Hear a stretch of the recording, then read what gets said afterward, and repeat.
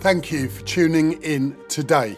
Michael Crane is an entrepreneur, mentor, and a genuine nice guy. He has been in business for over 20 years, and he is so excited to be sharing with you his tips and secrets that has made him wealthy. He didn't become wealthy overnight. It doesn't work that way. If you have commitment and staying power, you will be surprised what you can achieve. He is so excited now to be sharing his stories with you in his very own podcast here at michaelcrane.live. And now, let me introduce your host for today's show, the man himself, Michael Crane. So today we are going to be speaking about planning and setting yourself up for success. So what needs to go into a good, solid plan for a person's successful life, Simon? Well, Michael, I've been working now with hundreds of different entrepreneurs and business owners in all walks of life, and there are two key parts to their plans. When I talk to them, if you were to break it down and put two headings into a really good, well thought through, robust plan, the two main elements are, number one, mindset. How do we want our thinking to be over the next, say, 12 months? What are our beliefs? What are our values? What culture do we want in our business? Everything to do with the way we think and behave is the first part of that plan. And then the second part is the action part of the plan, the goals, the objectives, KPIs, the things that we can tangibly measure. You're at point A and you want to get to point B, and the goal that sits behind that. So if someone was just leaving university and they'd just got their very first job, what should be the first thing that they put in their plan? I would want them to start with their dream in a way. What is the dream that they have for their life? They've come out of university, they're going to be excited, fresh, enthusiastic, facing the world ahead. What do they see as their dream? And then really to pull that back, I think, Michael, to say, okay, that's my dream. I want to become, a professor, or I want to become, the CEO of a business at some point in my life. So what do I need to do in the next 12 months? So are you saying dreams are dreams and not goals? Yeah, I think the very start point is, what's your long-term future look like? What do you dream? What are you passionate about? What do you love? And once you know that, because it's amazing how many people don't really think like that. They think it's all a bit airy-fairy and, out there, but know what your dream is, because your dream leads to your purpose.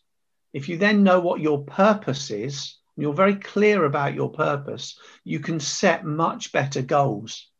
So isn't it an interesting point? We've started from the time we leave university. But before you go to university, you should be knowing what you want as a byproduct of your degree. So that brings me on to the point. After university, are they the same goals then than when you left your secondary school?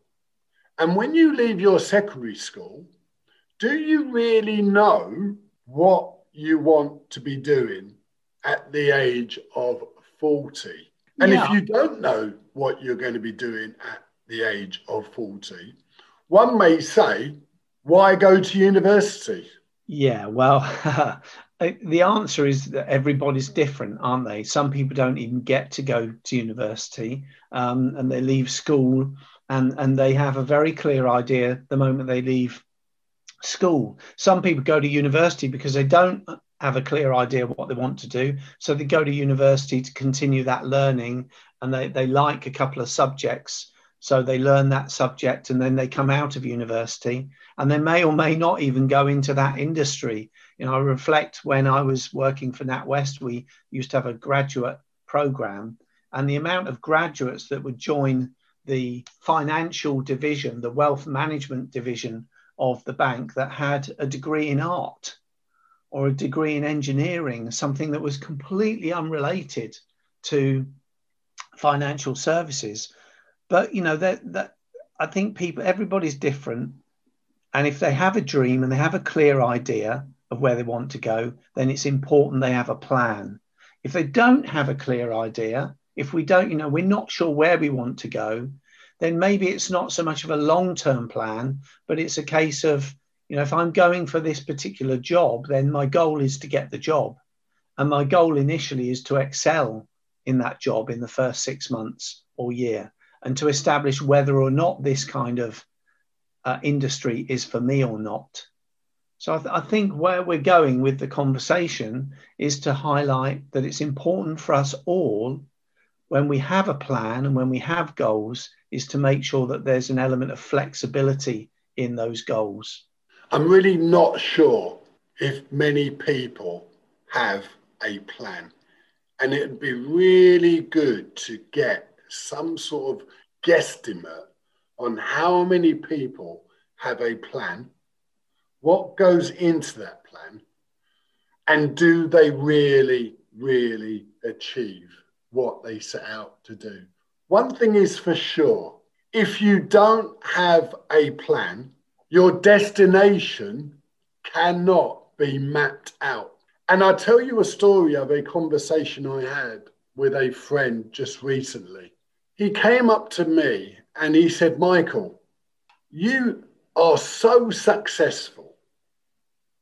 Why am I not successful? I've got no money in my pocket and nothing in the bank. I'm living with my parents. I'm working hard.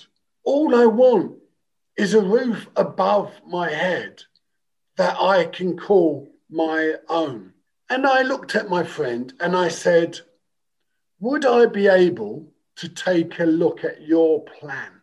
He looked at me in complete disbelief and said, what do you mean by that? And I said, a plan to put a roof over your head, to earn enough money to go on the nicest hotels, to live in the nicest street. And he said, I don't have a plan. And my simple answer to him was, are you surprised you don't have a roof above your head that you can call your own? You're not in the street that you want to live in. So I really think if you don't have a plan, you don't know where you're going. And one thing for sure is you'll arrive every time. Yeah, I agree entirely. I think there was some research done several years ago. It might be quite old now, so I don't know what the latest research is, but it was by Harvard Business School, and they found out that less than 3% of their graduates had a written down plan at the end of their course, going back to the university conversation we had earlier. Less than 3% actually had a plan, had it written down. And later, when they caught up with those people, and in fact, their whole graduation year, they found that the most successful people of the year were in that group of 3%. Those people who had a plan. And the people that didn't have a plan were less inclined to be either as successful or even successful at all. You know, and it's really interesting because most of us have plans. You know, if you think about most journeys that people take, they want to drive, let's say, from Folkestone to Glasgow. Well, you could just set off in the car and you'd roughly get towards Glasgow. You know it's north and you just keep on going. But if you needed to get to a very specific street in Glasgow, or you wanted to avoid all the traffic jams along the way, you would punch in to your sat nav the postcode, and you would follow that route map, that road map, every step of the way. And it would change along the way if it was live, like Waze, I think it's called. It would change because it would read the road ahead and it would get you there through the quickest possible route. And you know, if someone goes and buys a plot of land and wants to build a house on it, they might have that dream house in their brain, in their mind, but they can't build that house without first starting with a written down plan, bringing in the surveyor, the architect, and getting that down on paper and being very clear about what it looks like before those footings go in. But we do, so we have a plan for our car journey. We might have a plan for our ideal home, but we don't have a plan for our life. What's the more important? You know, our life, we only get one chance at this life. I really encourage anybody, especially this time of year. Now's a great time to sit down, reflect on 2020, a year that will never be forgotten, that's for sure, and think about, what do I really want 2021 to look like? Where do I want to be on the 31st of December, 2021? So, you know, it's an interesting point you make. Folkestone to Glasgow, probably about 400, 500 miles distance. Providing you have the destination either mapped out on your GPS or mapped out in the old A to Z book of the UK, you will always get there. You may have some trials and tribulations, but if you have the clear destination in mind, you will arrive at the place you wanted to be. And I really can't understand how so many people I talk to just don't have a plan. And to me, it sounds so easy, so simple to write a plan down. And you start with the end in mind. You write, you plan, and you take action. So you must have a plan. You must know where you go, where you're going. And along the journey, one, you must have a really pleasant time. And two, when a flat tire, for example, comes along, it's only a little bump along the journey. And COVID-19 this year is only a bump along the journey. But we must plan. We must be clear in our own mind's eye where we are heading. Yeah, I agree. Absolutely. You know, I have a little model that I use to help people when they're thinking about a plan. Obviously, there are many different structures to planning and many different types of plan, but I like my ABCD. And they're just little test points on a plan. Firstly, A is for ambitious. You know, if you're going to have a plan, make it ambitious, make it exciting, make it interesting. You want it to ignite your passion, and you want it to stretch where you are now to where you want to be. Certainly for me, when me and my team are planning, we are very ambitious. We're ambitious for our business. We're ambitious for the way that we are living our lives and what we want to contribute into society. So, you know, we like the idea of setting the kind of goals and even our thought processes, behaviors in a way that's stretching, that's ambitious. The second element is B, which is brave. Be brave. You know, it might be that to achieve this plan, I'm going to have to step outside of my comfort zone next year. You know, be brave with that. Develop yourself. I think Jim Rohn said, you know, if you work on your business, you'll earn a living. But if you work on yourself, you'll earn a fortune. So be brave, work on yourself, stretch yourself as well, develop yourself. The third one, which is a big one, a really, really big one, is C, and C is for contingency. You know, we need to have contingencies in our planning. We live in a constantly changing environment, with or without COVID. COVID has been a very large bump. For some people, it's been a complete sideswipe on their life and on their business. But to have contingencies in our planning opens up the capability to pivot our business, to think of different solutions, to have more options in life, and not to get into too deep a track of focus that if that goes wrong, then we get lost. You know, it's always to have that ability to have options and seek other opportunities that form part of contingency planning. And then my D is really to be determined with the plan. You know, work the plan and plan the work, and vice versa. Plan the work and work the plan. Work it hard. Be determined. Be persistent. Don't give up on it. You know, many plans are successful, not in the first season, not in the first few months. Many plans are successful, not in the first few months, but later in the year, you know, when you've got momentum building. So don't give up, be determined. That's my ABCD of planning. So let's look at what an ideal plan should be. What sort of things should go into your plan? Well, as you know, Michael, I'm very passionate about values. I really believe that it's important that we understand what our values are and how we should live to our values. People who set goals without understanding their values often don't achieve those goals. And the reason why they don't achieve the goals is because the goals weren't congruent with their values. So start with your values, understand what they are. Your values drive who you are, the kind of decisions you make, and have a goal around, you know, if one of my values, for example, is resilience, how can I really build that as a strength?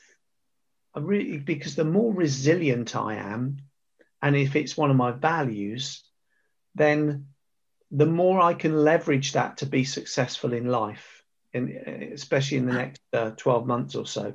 And then the element that links, of course, to values then is goals. Have goals, well thought through goals, set them well. And actually, you know, goal setting is an art form. Very few people are very good at setting goals. There's a big difference between, you know, the kind of goals that give you results and the goals that call for action. There's results orientated outcome goals, and there are process goals. So let me just give you a quick example. It's very important to start with your outcome goals. So an outcome goal might be that I want to live the most healthiest life I've ever led in the next 12 months. I want to be fitter and healthier than I ever have in my previous 50 years.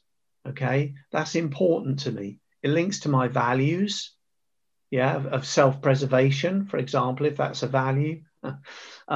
And it's a goal that says that's the outcome. The outcome is that by the end of the year, I'm going to be feeling and my whole body is fitter and healthier than it's ever been. I might put a measure to that, which might be my BMI, for example. Then I would look at the process of how do I get to that point. So I might say, well, one of the ways in which I'm going to live a more healthier and fitter life is cycling. And this year, I'm going to set a goal of cycling 2,000 miles. Yeah, that's my process. That's a process goal. The outcome is I will be fitter and healthier than I've ever been. The process is I'm going to start cycling and I'm going to cycle 100 miles a month or 200 miles a month or whatever the process goal is that I set. You know, I see it similar, but I don't think necessarily goals need to be difficult. or complex, because I think we need to keep goals simple. Yeah. They True. need to be measurable, they need to be actionable, and they need to be specific enough that when we achieve the goals, we get a pat on the back. And in my plan, I try to balance my goals. And what do I mean by balance? I mean, I want to be healthy, and that's a prime goal for me personally. Most people think our home is the house we live in. I don't think it is. I think our home is the body we are consumed in. We live in our body every day, every minute that we walk this earth. And if you don't have your health, then you have nothing.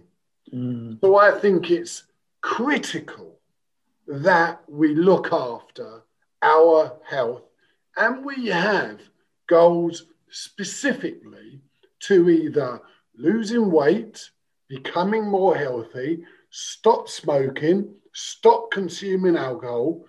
And these are goals that we set for ourselves. There's another two areas that should form one of your goals or both of your goals. And that is your relationship, the people you love, the people that champion you, the people that are cheering you on from the sidelines, our love for our children, our love for our partner. And that is so important for a healthy heart, which creates a healthy mind, body, and soul. And the last one for me is wealth. My mum and dad used to say to me, Michael, money is the root of all evil. But let me tell you this, no money is a lot worse. And whether we like it or not, we need our goals to be well balanced. And I do an awful lot of work on this subject with an awful lot of people, and it's really quite interesting how no two goals are exactly the same. So we are all different. We want different things. We want to achieve different things. We want to go and sit on different beaches in different locations and live on different streets, driving a different type of car. No two people are the same, but we must have a well worked out plan for you, me, and ourselves. And it does come down to a well balanced plan. I read some years ago about a man who passed away who was extremely, extremely wealthy. On the way to the cemetery, there was no car in front of his hearse. There was no car behind. He went to the graveyard on his own. No one crying was at his graveside, and as he was lowered into the ground. I don't know if you're like me, but I sure hope after 50 years, I'll have at least one person crying the loss of Michael Crane as he gets lowered into the ground. And I thought that was really quite poignant. We need to be well balanced in our plan. But you see, the goal setting is only a small part of having a good plan. You see, from now, from the time you leave school or from the time you leave university, you must be able to develop systems, processes, and routines, because your systems, processes, and routines will help you achieve your goal. When you've achieved your goal, your systems, processes, and routines will keep you in the game. Yes. And when you mentioned contingency in your A, B, C, D, you mentioned determined in your formula too. But I think if you have a well-crafted system with processes and routines, and you are consistent each and every day with a well-defined goal and a well-defined plan around that, I believe, just like the farmer who went to sow the seed, he will get his harvest. But the harvest didn't come in year one. The birds came and took the seeds in year one. And in year two, the rain came down and swept away the harvest. And it's all too easy for us, for you, to just give up and say, this is too hard. This is too difficult. It only happens to somebody else. I'm not as lucky as the next person. But this is the method of the story. The farmer keeps sowing the seed. The land becomes more generous and the harvest will come. So providing we have absolute faith in the work that we are doing, our harvest will be plentiful.